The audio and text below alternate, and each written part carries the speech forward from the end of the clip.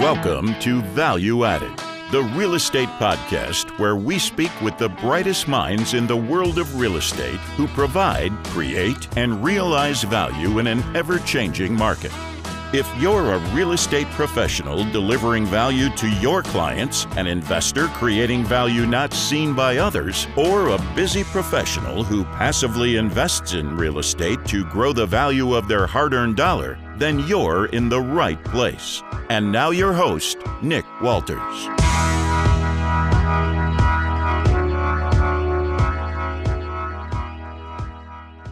Hey gang, welcome to another episode of Value Added, the real estate podcast. On this week's episode, we're chatting with Todd Robinson. Todd is the founding member of the Robinson Law Firm. They are based in Atlanta, Georgia, with offices in Paramus, New Jersey, as well as New York City. The Robinson Law Firm's clients include community and regional banks, institutional non-bank lenders, investment and asset managers, national REITs, commercial real estate investors, and small business owners. So without further ado, let's get on with the show.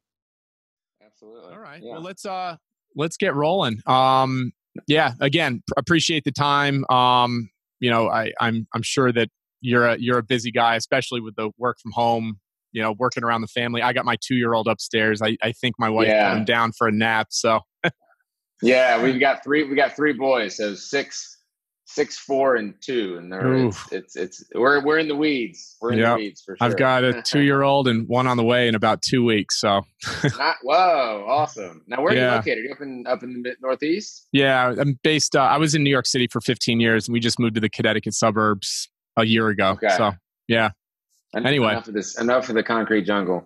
Exactly. All right, let's get rolling. Todd Robinson, welcome to the show. It's great to have you. Hey, thanks very much, Nick. I appreciate it. Let's talk about your career for a second. How did you get into law in the first place, and talk a little bit about what's gotten you to where you are today? Yeah, sure. So I grew up in Athens, Georgia, and so I went to the University of Georgia for undergrad. My mom was a professor at UGA, so that's what drew us to Athens. And then graduated in 2004, and I took 5 years off in between undergraduate and grad school.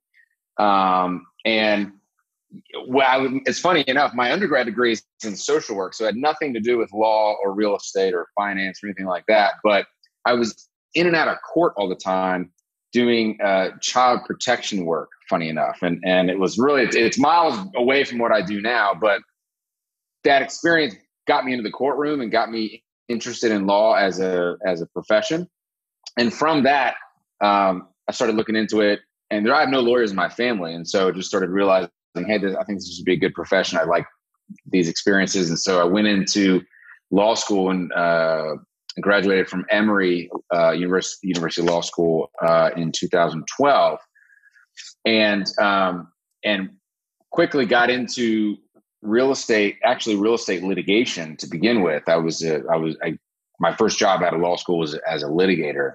So I was litigating real estate disputes, business disputes, partnership disputes, things like that, which I think when I transitioned into transactional work, it really gave me a good foundation to know the pressure points in the deal that really need to be protected if you're representing the buyer or the seller, to guard against those disputes or potential disputes down the road.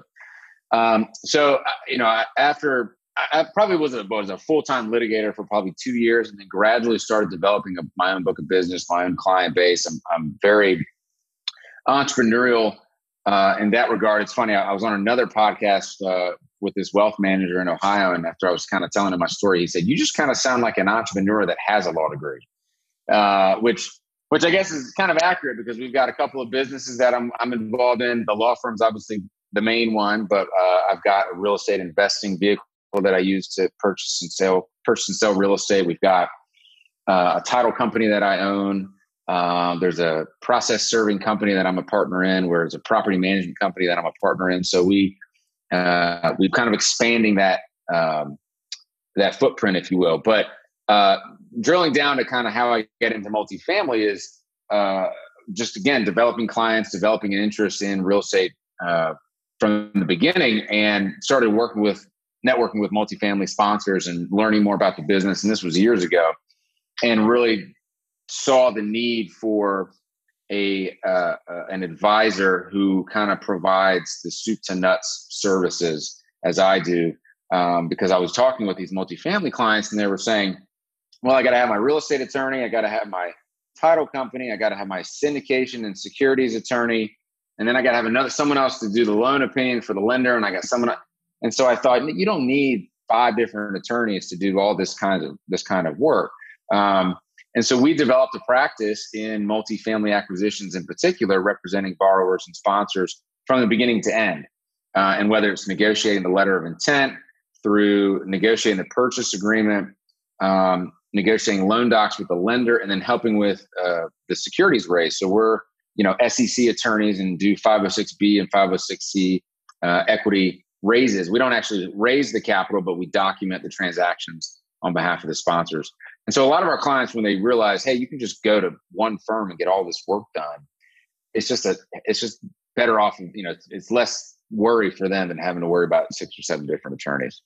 So that's your value add. That is your value add proposition is a one-stop shop for any legal matters, from putting together the legal documents for the fundraise to the transactional matters with the acquisition and future disposition of these assets.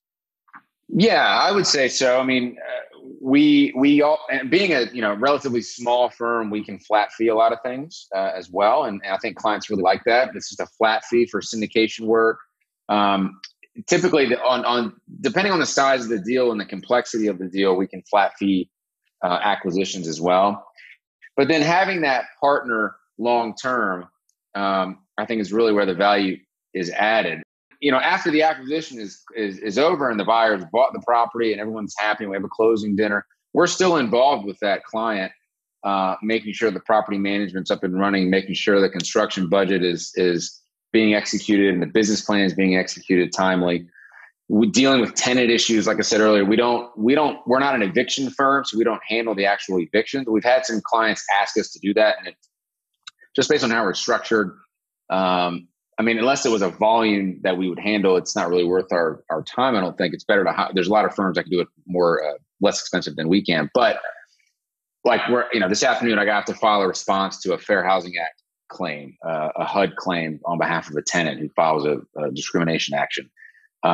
Sometimes tenants will find in Atlanta, it's called the Atlanta Volunteer Lawyers Association, which will represent tenants for free against their landlords. And so those are actual lawsuits rather than eviction lawsuits. So when that stuff gets escalated, we'll get involved. So take that example of representing clients in fair housing claims. Have you ever had a situation where your client was filing a claim against another client of yours on the landlord side? No, you mean like landlord versus landlord, or like we would be representing a tenant? Representing a tenant filing a claim against one of your clients that you may have transacted with in the past. No, so we get a lot of calls from tenants, and I think that's because kind of how our advertising is set up. And we usually say we don't represent tenants. I'll represent a commercial tenant in like a retail strip center that has a dispute with their landlord as long as there's no conflict. But we don't represent residential tenants in really any. Even if it wasn't a conflict, I think philosophically it would be, we're kind of on the landlord side. So let's go back to how you got into, now you're generating, you said about 70% of your business is in multifamily work. How did you carve out that niche in the multifamily world? How did you not go down the office world or self-storage or industrial? How did you kind of carve out the niche for you in multifamily? I think it's just a product of the clients that I was targeting and kind of just my general business development plan and mindset. To your point, I do represent, I would say the broad spectrum of what we do is commercial real estate. And then under commercial real estate, we're heavy multifamily, but we also represent, office owners, retail strip center owners, shopping mall owners. I represent one of the largest landlord REITs in the country that owns shopping centers all around the country and just do their work in Georgia. We represent a family office that is partnering with home builders to take down residential lots and essentially provide the equity for the lot, for the lot to be built. So we just finalized a contract for 108 lots here in Georgia. So our work is, I would say generally our work is commercial real estate, but I have sort of made a targeted effort to work with multifamily sponsors. And I think that started really by just kind of networking and seeing who was in the market.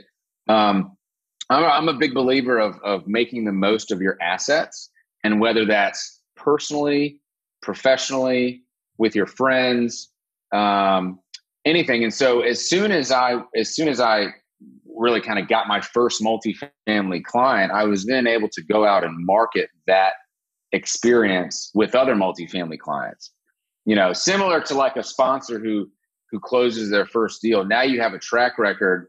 Now you have, or especially a sponsor who closes their first deal, raises money, executes their business plan, sells the asset, makes a 30% return on investment.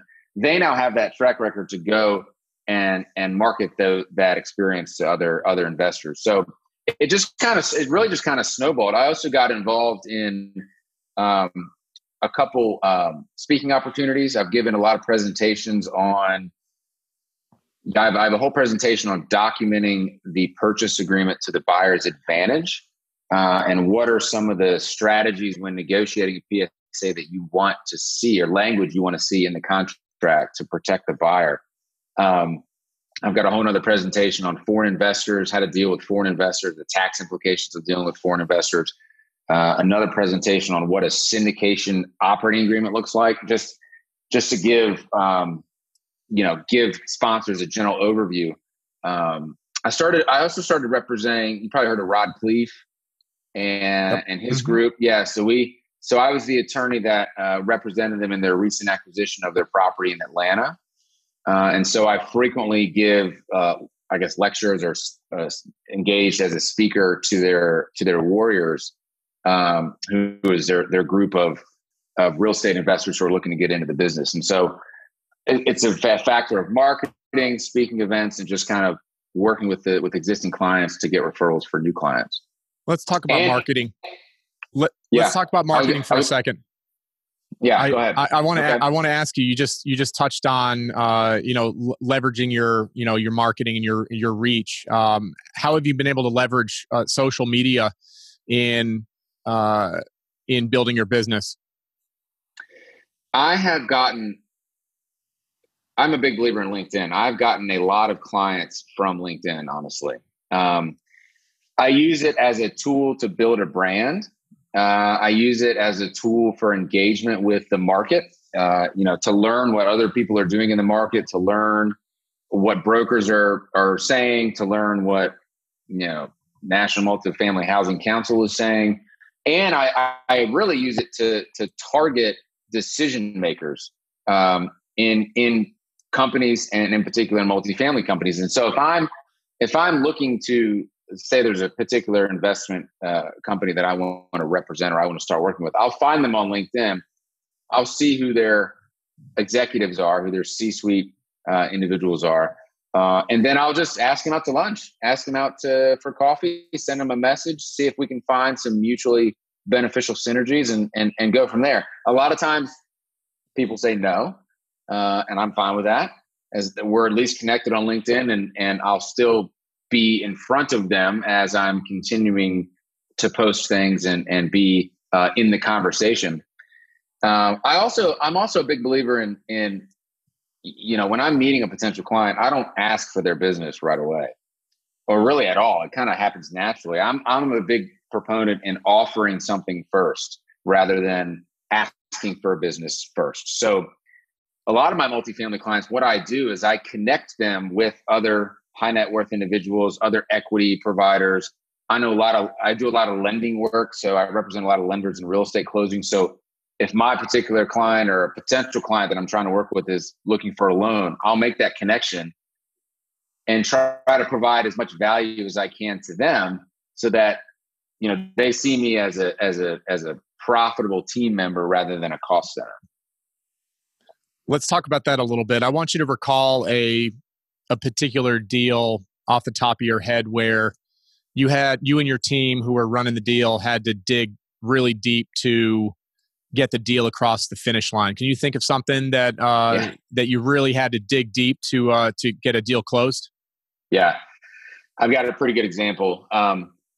Was working with one set of sponsors. They were new sponsors, and they were trying to take down a huge project in Houston, $35 million deal, huge value add, like $10 million of construction money. And the private equity firm that was going to offer or put in 70% of the equity they just pulled out of the deal.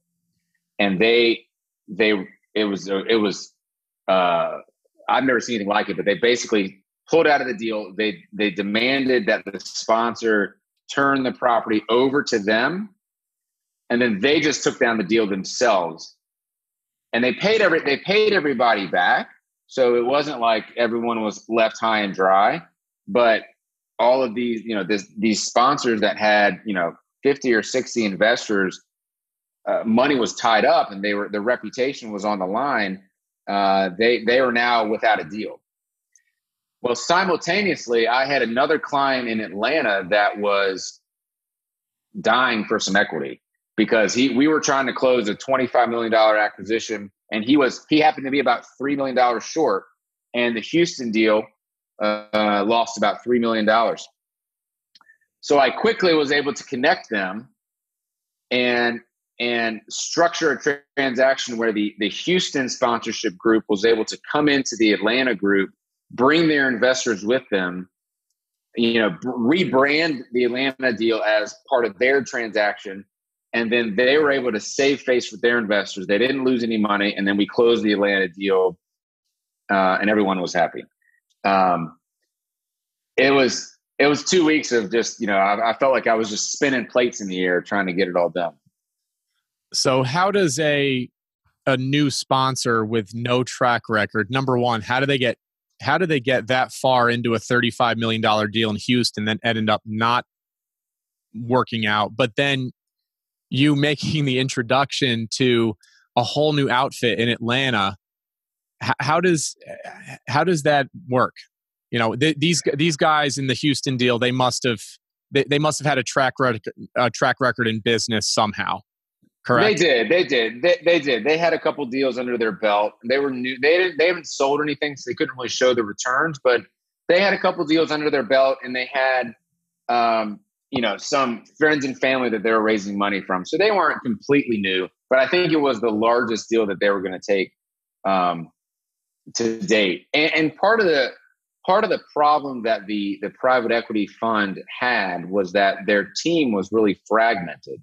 They were not all in one place. So they had, the asset manager was in Delaware. The construction manager was in Georgia. The actual key principal deal sponsors were in Pennsylvania. No one was in Texas.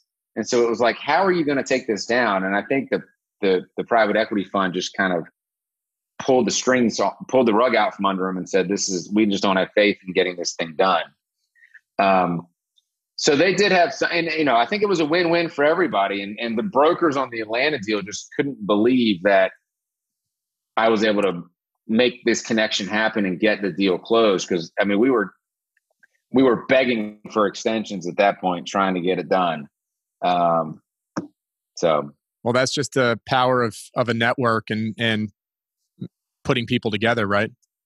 Well, exactly right. Yeah, and part of my. I don't know many attorneys that would have taken that extra step. It's kind of like whatever I can do to help move this transaction along. And we're all making money at the end of the day. I get paid, the sponsor gets paid, investors are getting their returns. So it doesn't make any sense to me why attorneys would not help out in that kind of situation. Well, you call yourself a transactional attorney, but you're certainly much more than that. Going back to your entrepreneurial mindset, and also we're going to talk a little bit about your investment side of the business. that's where this creative matchmaking comes about, right? Just thinking outside of the box and not thinking as a transactional attorney, but thinking as a capital raiser, which you've done before, as well as a matchmaker, right? I think so. Yeah. I mean, I don't have my blinders on that I'm only an attorney. I'm only providing the legal work. I'm not going to get involved. I definitely see the deal through the sponsor's eyes and, see it as a partnership. I mean, I see myself as an integral part of the team, not just a one-legged horse, so to speak. So your investment shop, Iron Street Capital, tell us a little bit about how that came about and past deals that you've been involved with and anything that you're working on today. Yeah. So, I started Iron Street, I don't know, I'd say probably 2 or 3 years ago. And it's really just kind of an investment vehicle for me personally. I've got some partners in the company as well. And we're, it's a fine line to walk at, put on my attorney hat and then put on my investment, sponsor hat. And I don't like mixing the two, but sometimes you do. So if I'm working on a transaction, there could be an opportunity for me to, be a part of the deal and bring in my investors, versus just being the attorney on the transaction. And so when those opportunities present itself, we'll take advantage of it. But I have the same appetite for deals as the next sponsor. I mean, I see the value in multifamily investing. I see the returns. I see the need for housing in this country, and I see the resilience of the market when it comes, particularly with multifamily, as opposed to other types of asset classes. And the money that I earn and the money that I make, I want it to be invested in real estate. And so that's why I started at Iron Street to take control of those investment opportunities. We just closed. I have a GP interest in some properties down in Florida, 90 units in Tampa, Florida, that we just closed about 2 weeks ago. And we've got several other opportunities that we're considering, mainly in the Atlanta market. But, we're, as the next guy, we're interested in helping other investors earn returns on their capital, and passively doing it through a company such as Iron Street or such as other sponsors out there just makes the most sense these days, given the volatility of the stock market and other opportunities. Todd, let's talk about the market. The market has changed significantly in the last, since March. Let's just put your investment firm hat, your investor hat on. What have been the glaring differences in what you're underwriting today versus 6 months ago? The biggest challenge is we call them the COVID reserves for Fannie and Freddie loans. The 12 months of interest or 18 months of interest, depending on the size of the deal. That's killing a lot of underwriting these days. I mean, having to reserve or account for that cash flow just kills your IRR, and it just kills your returns. And a lot of deals are just not getting done because of that. I have seen some waivers. I have seen Fannie, at least in July, I think in beginning of August, Fannie and Freddie have you can get a waiver for those reserves. But you're really only going to get that waiver if you're an experienced sponsor, you're in their database, they know you. They can offer a reserve. And then on the bridge side, we closed a $44 million bridge deal in Alabama just recently, about 4 properties. I was the transactional attorney on the deal, and the interest rate on bridge loans are just outrageous. I mean, you can't find anything below 8%, 7 maybe on a bridge. We got retraded on a deal about $1.5 million because of the exit LTV. Now, so the term sheet of the lender may have 75% of loan to cost, not to exceed 67, in this particular deal, 67.5% of the exit LTV. So what that means is the appraiser goes in, does their analysis, you give all the data to the appraiser, and they give you their value in 5 years after you've increased rents, you've done your renovations, and what's the stabilized value of this property. Well, 6 months ago, the stabilized value included, organic rent growth of 4 or 5% because the market was on fire. Now, the organic rent growth assumptions in an appraiser's calculations are 2%, maybe 3%. And so because of that, your exit LTV that the appraiser is coming back with may not match your business plan or your exit strategy. So I would just prepare and caution my clients of that possibility. Now, in this particular instance, this is just maybe indicative of the market or this particular lender. We went back to the lender and said, look, go to the broker. Go to the appraiser. Here's our data. And tell them that they should change their assumption to the organic rent growth of 4%, because that's what we have in our underwriting. It's reasonable. Here's what the market's doing. Here's the broker's reports. There's no reason why you can't do that. And the appraiser even said to us, if I get instructions from my bank, who's my client, to change this appraisal, then I'll do that. Well, in this instance, the bank did not do that. They just said, no, you know what? We agree with his valuation. We're not going to change anything. So I think that was, again, the bank was hedging a little bit. These were unstabilized assets, 34% occupancy. The bank was taking a risk, and they were probably quite happy that the appraiser came back at a lower LTV than, because that lowered their loan amount by $1.5 million. That's really interesting. Todd, we're going to conclude this episode with the hard-hitting questions. These are the questions that we ask every one of our guests. The first question I always ask is, what is your why? I would say my why is for my kids, honestly. Trying to build something that's going to last for a lifetime, for my lifetime and my kids' lifetime. Cool. I like that. I really appreciate the time, Todd. I'm going to let you go. And I really appreciate you adding your value today. Absolutely. No, thanks for having me on. Thanks for listening.